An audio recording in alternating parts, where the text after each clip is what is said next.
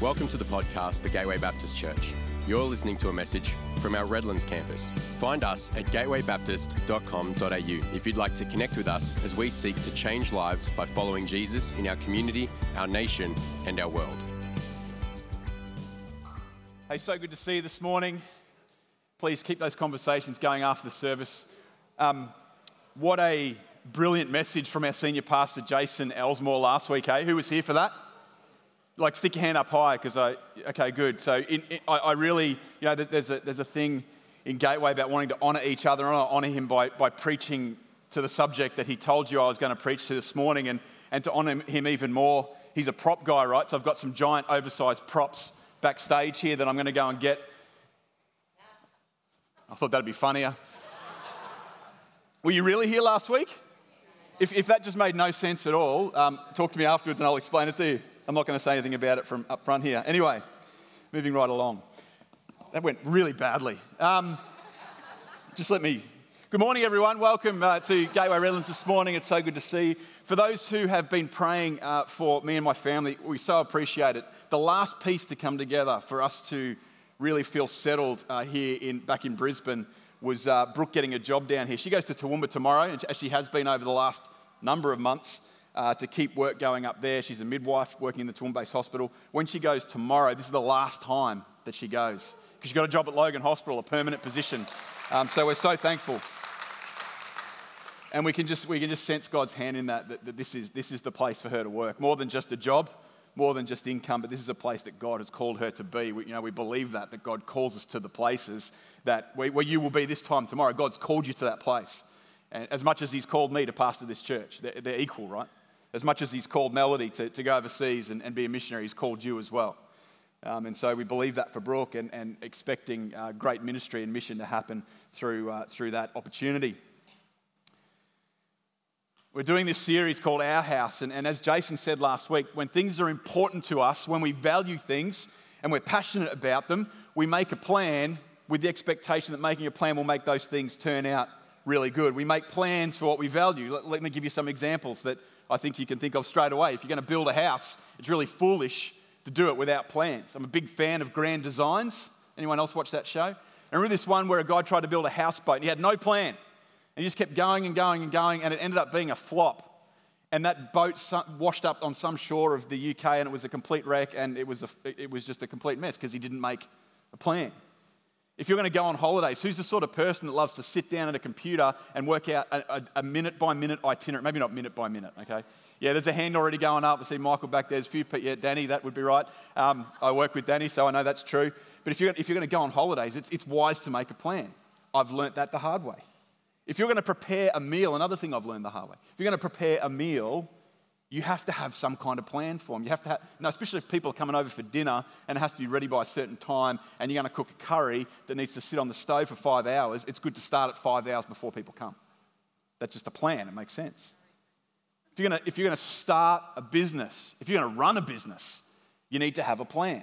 You know this. We know this. The things that we value and the things that we want to achieve in life, it works out best when you have a plan. Now, I felt, as we've done this series, I felt a little bit put out when I think about this, because when I think about making plans, I think of my wife, who is very much a planner.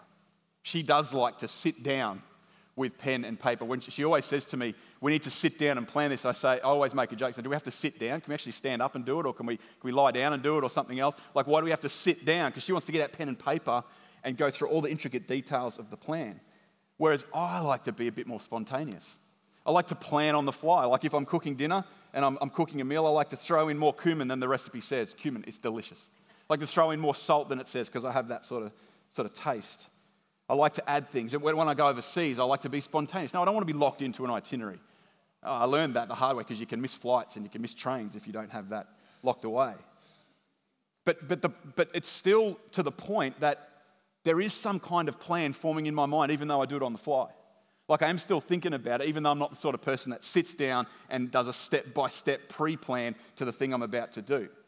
And you might be like me. But if you are, you know, and you've learned in your life that for the important things in life, you need to give good thought and attention and invest some thought and attention into making sure those things go well.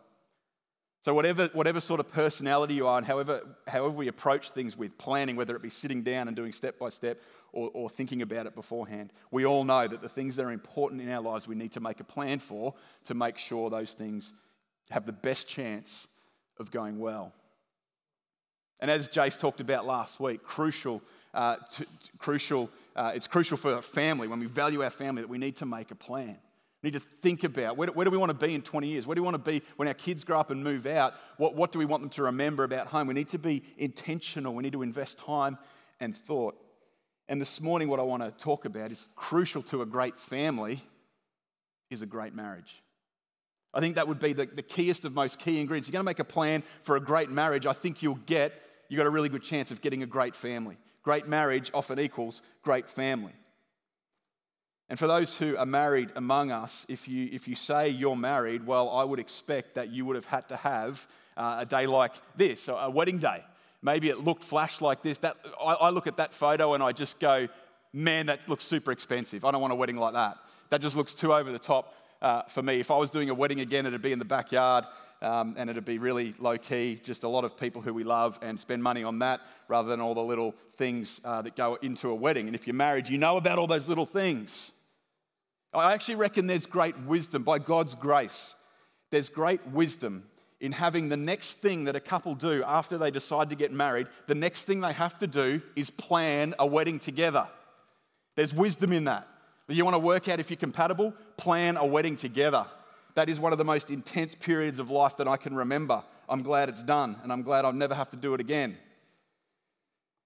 Having been involved in many, many weddings over the years, I've witnessed so much planning for the wedding day, and it can get ridiculous. You can really tell on the day when you do a rehearsal for the wedding how much planning has gone in, because I don't want to be sexist, but it's often the bride who just wants to go through your order of service really with a fine-tooth comb and make sure everything's squared away. But there's a lot of planning that goes into the wedding day. You want it to go off without a hitch. You don't want to do the thing that I talked about with that spontaneous, let's just see what happens on the day. That'd be really dumb for a wedding. I remember one couple who asked me to marry them. They sent me an email. They were sort of outside of the church. They were like related to someone who I knew. But they changed their minds when my reply was, yeah, I'm very happy to do your wedding, no problem. I say yes to everybody, except that part of my condition is that you need to do a minimum of 5 one-hour sessions of marriage prep. I call it marriage prep because I'm not a counsellor. I stopped calling it pre-marriage counselling, called it marriage prep. One of my conditions is these 5 one-hour sessions of marriage prep. 5 one-hour sessions, free. I wasn't going to charge. I'm not allowed to. 5 hours of time, a little bit of homework in between, all of those hours going to the wedding. This couple got back and said, we're going to decline. We're not interested in doing marriage preparation. And I kind of thought, well, you're spending so much time and effort on this wedding day that you want to be perfect, that you want to look like everything. There's no mistakes, there's no errors, there's no problems, there's no issues. You're making sure that it's going to be the most perfect and beautiful day of your life, but you're not willing to spend any time at all investing in every day thereafter. Something is wrong with that picture. The most important wedding I've been involved with was my own, and I'm embarrassed to put this photo up. I feel like I look at that and I go, Sam, would you eat something? You look like you'd live off bread. I was a bachelor days. I probably did just live off bread and peanut butter, but that's my wedding day. And I know, and I said before, my wife is a really step-by-step planner, and that was hard work. But what I really treasure, I actually don't remember much. Like when I looked at these photos, you can really date it. Like look at the shoes I'm wearing, look at the suit I'm wearing. This is so clearly another era of fashion that probably in 20 years' time will come back around again, and this photo will look cool, but right now it looks really dorky. My wife looks beautiful. I mean, that doesn't age. That's perfect, but me. Anyway, I can't remember the details. I can't remember the centerpieces we had. I can't remember any of that. It's really, I can remember some of it. That's not true. But what I remember and treasure so much are the sessions we had with our counsellor in marriage preparation. 18 years later, it'll be 18 years next month, that is still paying dividends. The stuff we learned as we invested some time and money into our marriage and not just our wedding, that stuff is still paying off today. sort of planning that we're talking about around marriage and family, this is true for every human being. Every human being who is living and breathing or who has ever lived and breathed, if they wanted a great family, if they wanted a great marriage, even a great life, they have to plan for it. Everyone has to plan for it. You have to invest thought and attention into it. And that's true for anyone, no matter the context, no matter the belief, no matter the faith, no matter the religion, no matter the worldview. If they wanted a great marriage and a great family, they would have to plan for it. But my question today is, what about marriage for people who claim to follow Jesus? What's the blueprint? What's the plan for success? Is there anything, should there be anything remarkably different about Christian marriage? Well, as you look to Scripture, you see marriage is woven, and it's this really clear thread throughout the whole of Scripture. The first wedding happens in the first few chapters of the Bible. And the intimate relationship between a man and a woman, and sometimes it gets beyond just one man and one woman. It threads through it all, from the best case scenario to the worst case scenario. It's there all through Scripture. So it's a biblical idea. We're not going to do a full survey of all the verses of Scripture today. We're going to land in Ephesians 5 to look at what is, as we consider planning for a great marriage, what is the blueprint? What is the blueprint for us who follow Jesus? What should our marriages look like? Before we do that, though, I just want to make a few comments, because I am totally aware as I stand here today, and having only been here for a little under 6 months, I don't know a lot of you super well. But what I do know is for some of you, marriage can be a real trigger for pain. It could be that your marriage right now isn't great. It could be that there's pain from the past. It could be that in your childhood, your parents separated and divorced. It could be that you sit here today as a divorcee. It could be you sit here today as a widow. You've lost a husband or you've lost a wife through death. And as we talk about marriage, or even as you saw on the Facebook post, you thought, I might not even go, because it's just not relevant to me, and in fact, it triggers some pain. Or maybe as you thought this morning, you're thinking, Sam's going to talk about marriage, how can I just quickly shuffle out the back door? I also think for those who are single, well, I almost feel like every time we talk about marriage, I want to apologize to people who are single, because I really don't feel like the church generally and culturally treats you very well. I think if someone's single, rather than going, Paul writes about that, and God bless you if that's what God's called you to, we sort of say something like, it's okay, God's got someone for you. And there's a pressure applied, like there's something wrong if one day you don't get married. And then if you are married, when are you going to have kids? These pressures that we apply culturally. And I don't think that's very sensitive. I don't think it's very fair. And I'm sorry that if that's been true for you, for those who are single. So it's with that awareness and with that I'm going to pray in a minute for the Holy Spirit to give us all some sensitivity to that we would be a community that honors everybody, no matter their marital state. But what I hope you'll see in this passage as well, when we lodge it in the context, the passage that we're about to talk through, that we'll actually see that there is stuff in here for all of us, no matter our marital status. Let me pray before we do that. And God, we thank you for the gift of marriage. Whatever is said about marriage today, and whatever the different views are on marriage, we know, God, that you created it, you designed it, you gifted it to humanity. You said it is not good for man to be alone, and so you made woman, and you said it is good when they came together. God, we thank you that we can learn about your view on marriage through the Scripture. In fact, as we'll see today, the picture of marriage is meant to be a picture of the gospel, a picture of Jesus, your love for your church and the church's love for you. Help us this morning, God, to understand marriage in that context for all of us, Lord. Not just the married people, but for all of us, whatever our status is right now, or whatever it's been in the past, God, to understand your great love for your bride, the church. God, help us to grow in sensitivity to those who are single. Help us to grow in sensitivity to those who have been through circumstances that have caused pain. Help us to be sensitive. Help us to be an encouragement. Help us to speak words of life and words of faith to those people, and not, Lord, stop our mouths from what comes out sort of naturally to get out of an awkward situation like, there's someone for you, or you'll have kids one day, or whatever, God. We just help us to grow in that sensitivity, we pray, and let today's message help in that, we pray, in Jesus' name. Amen. Amen. So Ephesians 5, verses 21 to 33. I'm going to read the passage from the screen here. You can read along in your own Bible or on your phone, or you can look at the screen. Submit to one another out of reverence for Christ.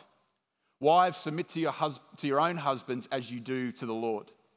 For the husband is the head of the wife as Christ is the head of the church, his body, of which he is the Saviour. Now, as the church submits to Christ, so also wives should submit to their husbands in everything. Husbands, love your wives just as Christ loved the church and gave himself up for her to make her holy, cleansing her by the washing with water, and to present her to himself as a radiant church without stain or wrinkle or any other blemish, but holy and blameless.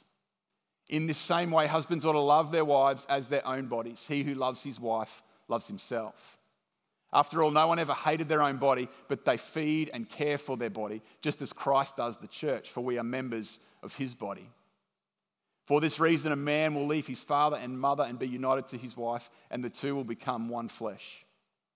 This is a profound mystery. Let's just pause for a moment. All say, yep, when we think of marriage, this is a profound mystery. Can we all say, amen?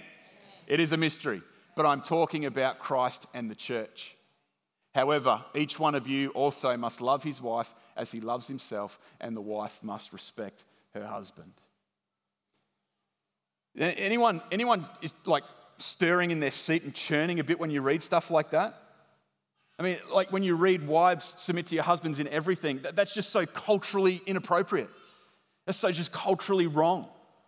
And I've got to admit that I stir a bit in that when I read that. I mean, I grew up, I'm the son of divorced parents. I grew up mainly with my mum, and she was a great mum. So this whole submission thing, submit to your husband and in everything, it's kind of stirs us a bit, I think, and that's probably appropriate. Until we understand this passage in two contexts. The first one is the scriptural context. The second one is the scriptural context, and the first one is the social context. So let's just take a moment to think about the social context and understand what's going on in that Roman world at the time when Paul writes this, to understand that this was revolutionary, what Paul is writing here. So Paul is writing into a Greco-Roman culture. Women were nothing in this culture.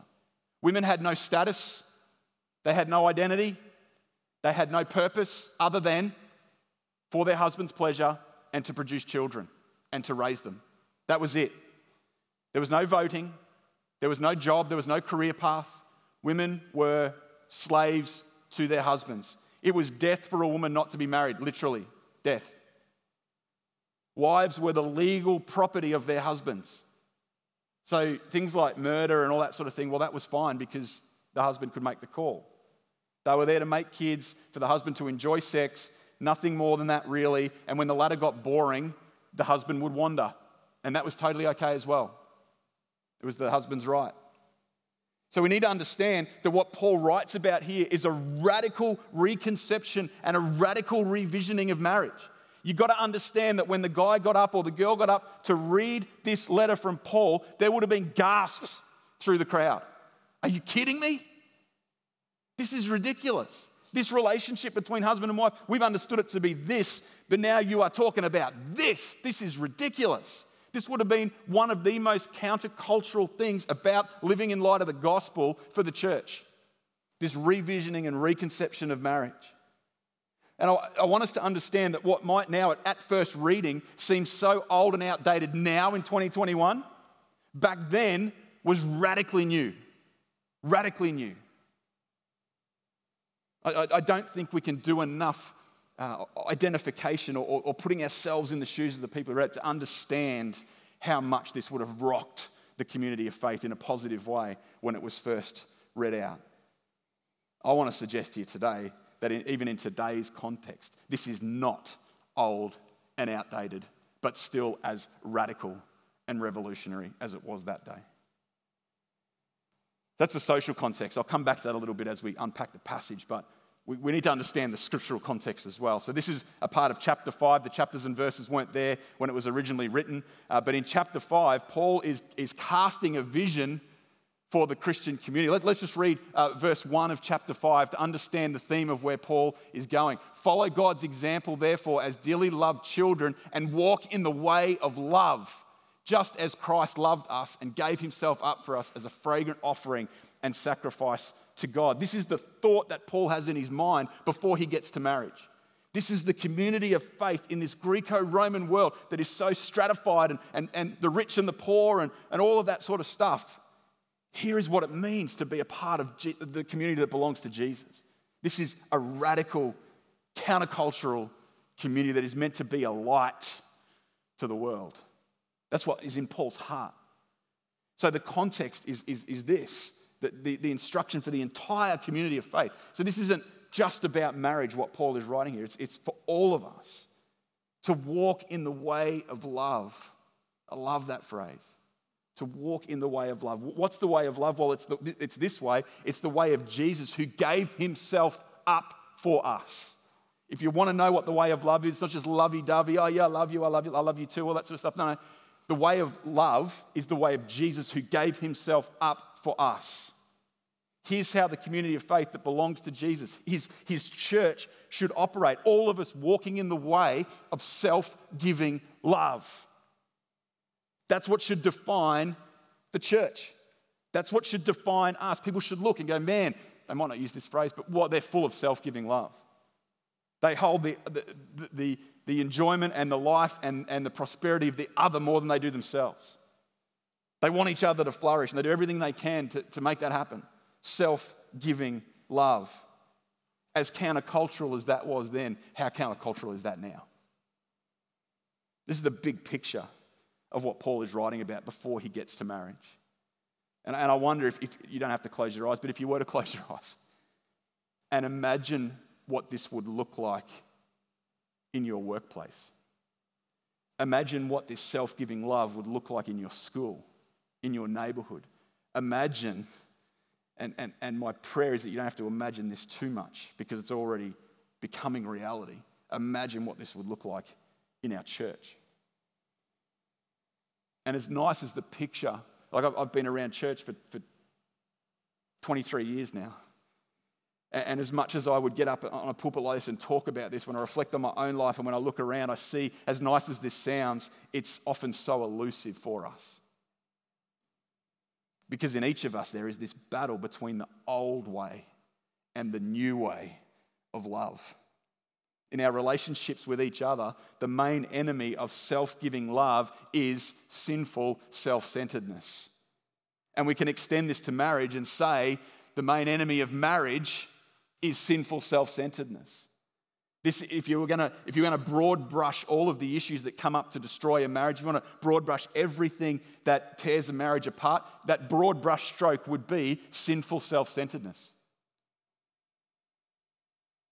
When I honestly stop and think, and I'm the first to admit this, when I honestly stop and think about the moments of tension in my marriage. In fact, if I draw that out and I think more broadly about my relationship with my kids, when I think about the tense moments, they always, often if not always, center on the moments where I wasn't getting what I wanted. They're moments of self-focus and self-serving. I'm bitter and twisted because Brooke didn't give me what I wanted, or my kids interrupted a moment that I was trying to have for Sam. That's not self-giving love. That's sinful self-centeredness. And what's the way out of this? How do we move out of this? How do we stop this from destroying our marriages, destroying our relationships, destroying our churches? Well, it's understanding that gospel relationships are built on self-giving love.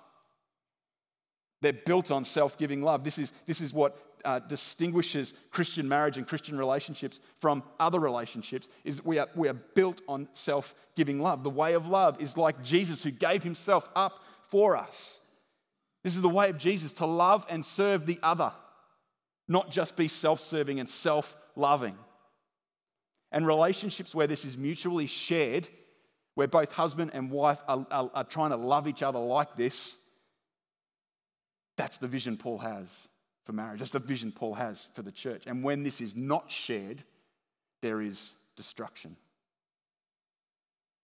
When we think of marriage, we need to understand that great marriages happen when couples move from sinful self-centeredness to self-giving love. Now let's jump back into Paul's vision for marriage, Jesus' vision for marriage. We're going to see as we look at this passage that actually the gospel is the pattern for marriage. the instructions to the wife. Wives, submit yourselves to your own husbands as you do to the Lord, for the husband is the head of the wife, as Christ is the head of the church, his body, of which he is the Saviour. Now, as the church submits to Christ, so also wives should submit to their husbands in everything. If we remember the context, we'd understand that as this is being read out, I think even at that first word, wives, as I try to put myself in the shoes of the church that first heard this, I think their ears have suddenly pricked up. All the women have gone, he's talking about us. What is this new faith? What is this new community? We're getting addressed. We're being honoured with an address. This is next level for us. We've never experienced anything like this. And so when Paul goes on to write what he writes, there is this elevation of women to humanity. You've got to understand that. They've been down here and they're just being elevated to humanity. They are people because they haven't been before. They have identity, they have value. And Paul is saying because of what Jesus has done, because of the love of God expressed through Jesus, yes, you women have identity in this new community of faith. There is no male or female. What if some read this as the opposite now? Because this gospel reality has become so ingrained, it's become so an ingrained part of our culture that we go to the other extreme where we want to elevate women above men. And I think that's the other extreme. I'm in no way condoning any sense of male domination here, especially in the home. I think sometimes men would like this passage to stop at that point. So you need to submit to me. No, that's actually sinful self-centeredness, men. If that's how you treat your wife and say you need to submit to me in everything, that's sinful self-centeredness. That's not self-giving love. We'll get to that. I'm jumping ahead of my own notes. I'm in no way condoning any sense of male domination, nor am I saying we need to elevate women above men. I'm only arguing from Scripture for a middle ground against any extreme reaction. Because in Christ there is no male nor female. We are one. We are equal. Wives, love your husband as the church loves Jesus. That's what Paul's saying. I would say in all ways, except out and out worship. I would say, wives, don't worship your husbands. That's as much as your husband might enjoy that, it's probably not good for him, and it's probably not good for you either. So don't worship your husband. Like, don't sing to him with your hands raised. That's not the takeaway. But think about what the church does for Jesus. The church serves Jesus. Serve your husband. Love your husband. Honor your husband. Grow in intimacy with your husband. Follow your husband, not blindly, but as he follows Jesus. And then it's over for women in this passage. Paul gets onto the men. And there's a lot more to say to men than there is to women. Because remember, men have been enjoying this privileged position where everybody in the family serves them because they are the patriarch, they are the man. Now, in this reshaping and this revisioning of community, it doesn't look like this anymore. Instructions to the husband. Husbands, love your wives. Right there. It's already revolutionary. You weren't there to love your wife. She's just there to produce children for you. She's just one of your slaves. Love your wives. And how am I to love my wife? Just as Christ loved the church and gave himself up for her to make her holy, cleansing her by the washing with water through the word, and to present her to himself as a radiant church without stain or wrinkle or any other blemish, but holy and blameless. In the same way, husbands ought to love their wives as their own bodies. He who loves his wife loves himself. After all, no one ever hated his own body, but they feed it and care for their body, just as Christ does the church, for we are members of his body. And here's where things got really crazy for those who first heard this teaching. There might have been some bold wives that whacked their husbands on the arm. That he's talking to you. I've said this a few times. I'm not sure we can fully put ourselves in the room that day. But I reckon the presence of the Holy Spirit was so palpable, was so tangible. And the love for Jesus must have been immense. Because this is such a radical reforming of society in this moment when this letter is being read to the church. What does Jesus do for the church? I mean, if it's lopsided, well, we should feel that. Like I often say when I'm preaching at a wedding or giving the message, not preaching at a wedding, giving the message, I say, okay, bride, you're the church, and husband, you're Jesus. And at that moment, they sort of, well, that's nice to hear. But from then on, it's like pressure applied to the husband. Pressure applied. Because this is the standard that the gospel holds us to. What does Jesus do for the church? You know, Jesus serves the church. Jesus serves the church even when the church isn't serving him. Jesus honors the church. Jesus honors the church even when the church isn't honoring him. Jesus puts the need of his people above his own needs even when they aren't putting his needs first. Jesus creates the opportunity and the context for the church to flourish and be all that it's meant to be. Husband, are you doing that for your wife? Are you creating a context where she can be all that she's meant to be for the kingdom of God? Not just letting her serve you so that you can be all that you're meant to be and she's there as your helper. That's not how Jesus treats us. Jesus creates a context where we can flourish, and that's what husbands do for their wives. Again, my go-to wedding day message finishes like this. Bride, love and serve your husband. Groom, be the sort of man, lover, and husband that your wife is thrilled to love and serve. And practical tips. This is like big picture, right? What's the plan here? How do we take this vision and this picture and really get into the plan? Well, I want to say, first of all, as a bit of a disclaimer, that this is hard work, creating this plan and then sticking to it. So anything I say here gets lost in a Sunday message. Oh yeah, I remember Sam preached about marriage sometime a while ago. Like, I'm not expecting this to really hit a mark for you in terms of making a plan. What I want to say is make a plan. Let the takeaway be make a plan. But here's a few tips. And these are really practical and actually really simple. The first one is speak about your love for your husband and wife every day. For Brooke and I, this means no matter what sort of day we've had, no matter what sort of tone of our conversation has been, the moment before we turn the light off and our head hits the pillow, we say to each other, I love you and I love you too, and we give each other a kiss. Sometimes that's really hard. I love you too. I think sometimes it's even LYT. Can't quite get the words out. LYT abbreviating love you too for those who are a bit slow. But saying that, it just levels again. We are not going to let this tension derail us from our love from each other. There is power in your words. And speaking those words, I love you, that's where it starts. That's the simplest place to start. There's a whole lot of more words that you can say to encourage each other, and husbands to create that context for your wife to flourish, and vice versa. And so much of that is with the spoken word. So say, I love you each day, every day. Do it twice if you want, morning and night. If you're really feeling bold, 3 times a day. Say it in the morning, text it during the day, say it again at night. Second thing is, do one thing every day, just one thing every day to show that you love your spouse. No matter what's going on, one thing. It could be making breakfast in bed. It could be buying them a gift. Like, think of the love languages. Find out what the love language of your spouse is and just do one really simple thing. I remember one day I got in the car, I was going to an exam at Bible college, and on the dashboard as I sat in the car was a flake chocolate bar with a little note from Brooke that said, I love you, praying for you today. How simple is that? She knows I love flakes. In summer that would have been a disaster because it just would have melted all over the dashboard.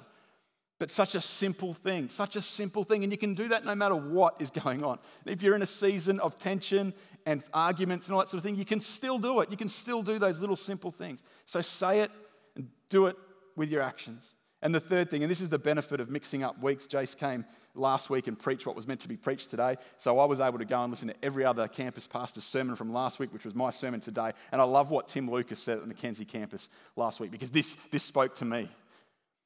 And I think I want to particularly target husbands here. You know those moments where you have thoughts in your mind where you go, oh, I could do that for my wife. She'd love that. You know what I'm talking about. You don't have to nod your head because your wife will see you nodding your head if she's with you, and that'll be embarrassing for you. You have there's a date, there's a plan for a date I've got in mind, or there's a gift I'd buy her. I'm walking through, she'd love that. But then it disappears. The thought disappears, and you don't do it. I've done that 1,000 times. 1,000.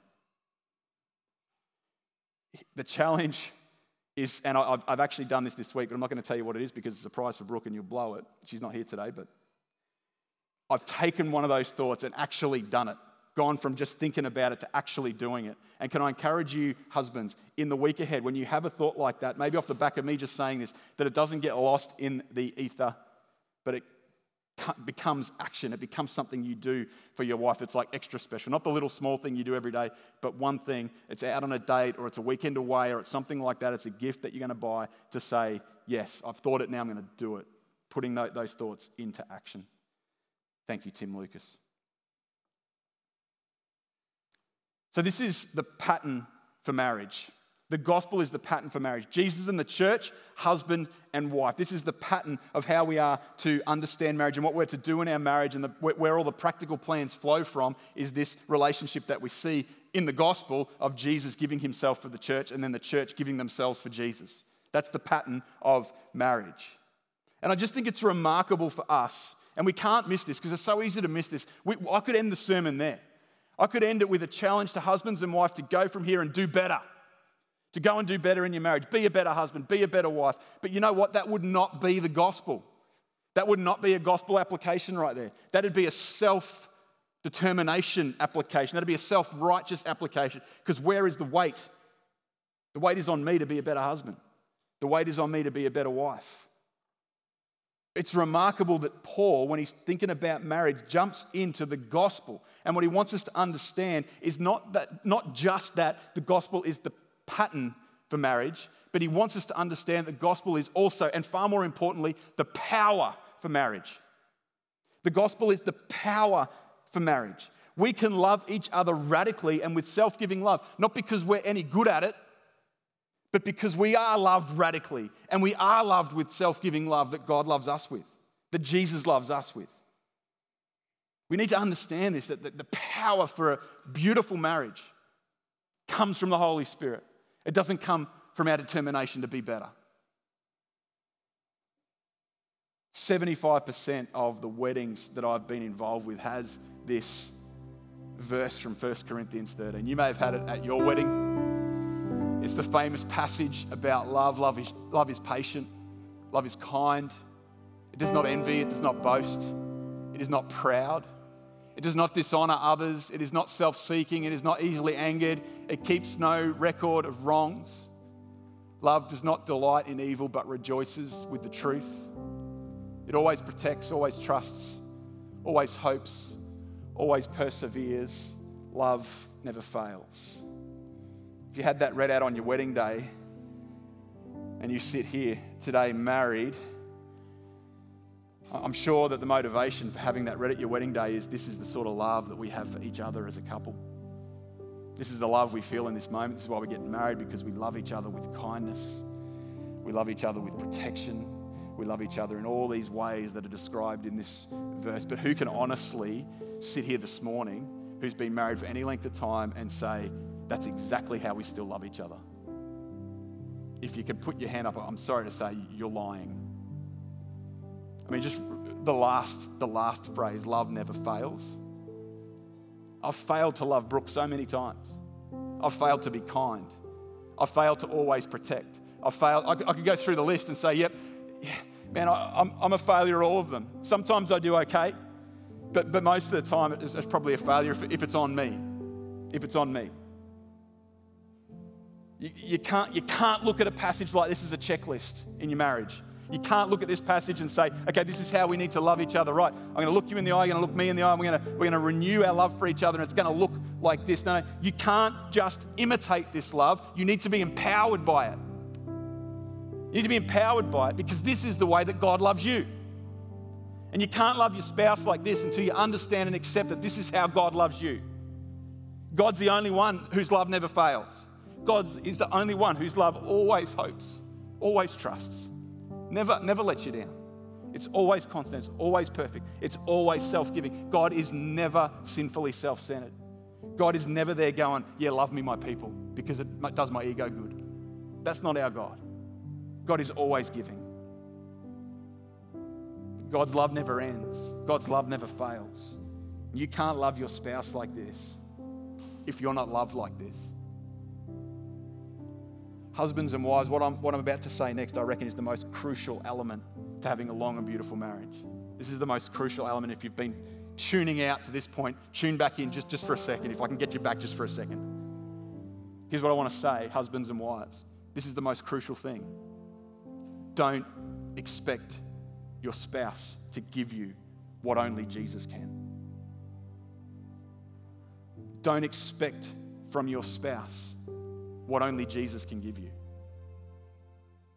Jesus loves you like this. Jesus loves you in this 1 Corinthians 13 way. And once you know this, you can then love your spouse with supernatural, self-giving love. The success of your marriage is not dependent on you. It's dependent on your relationship with Jesus. Two people committed to each other from this base of self-giving love because they are loved with self-giving love. That's a radical marriage. Can we just all stand together? All of us. No matter what your marital status, just let's all stand together as one community of faith. And just in this moment, I want to take us back to our desire and the need for us as a church, as a community of faith, to embrace self-giving love. If you're here with your spouse this morning, just grab them by the hand. Just hold hands. Whether it's an intertwined fingers or the old school one of these, just grab your hand. And I want you to do this no matter what's happening right now in your marriage. Even if things are tense, please just let this be a symbol of your reaching out and saying, you're my wife or you're my husband, and we're holding hands right now. The only way to become a community of faith that Paul envisions here is by accepting and embracing the self-giving love of Jesus. And I want this moment just to be a renewing of that commitment, not to depend on our own strength, but to depend on the self-giving love of Jesus. This is not something we can be determined to do in our own self-strength. We will fail. Our inclination towards sinful self-centeredness is just too strong. Husbands and wives, especially in this moment, like as you're holding your spouse's hand, and my wife's not here this morning, if your husband or wife is not with you because they're away this morning, just imagine holding their hand. If your husband or wife is not with you because they're no longer with us, my prayer is that the Holy Spirit would minister to you powerfully right now. If your husband and wife or wife is not with you because you're single, I pray the Holy Spirit would be ministering powerfully to you right now. But for all of us, that the Holy Spirit would be filling us with this self-giving love, and that even as for those who are holding their spouse's hand, that it wouldn't primarily be about the hand you're holding physically, but it would primarily be about the hand of Jesus that you're holding as a mark of his self-giving love. The mark of the nails through his hand that shows the extent of his love for you. That self-giving love that enables the Holy Spirit to fill you, and that enables you to love your spouse supernaturally and with self-giving love.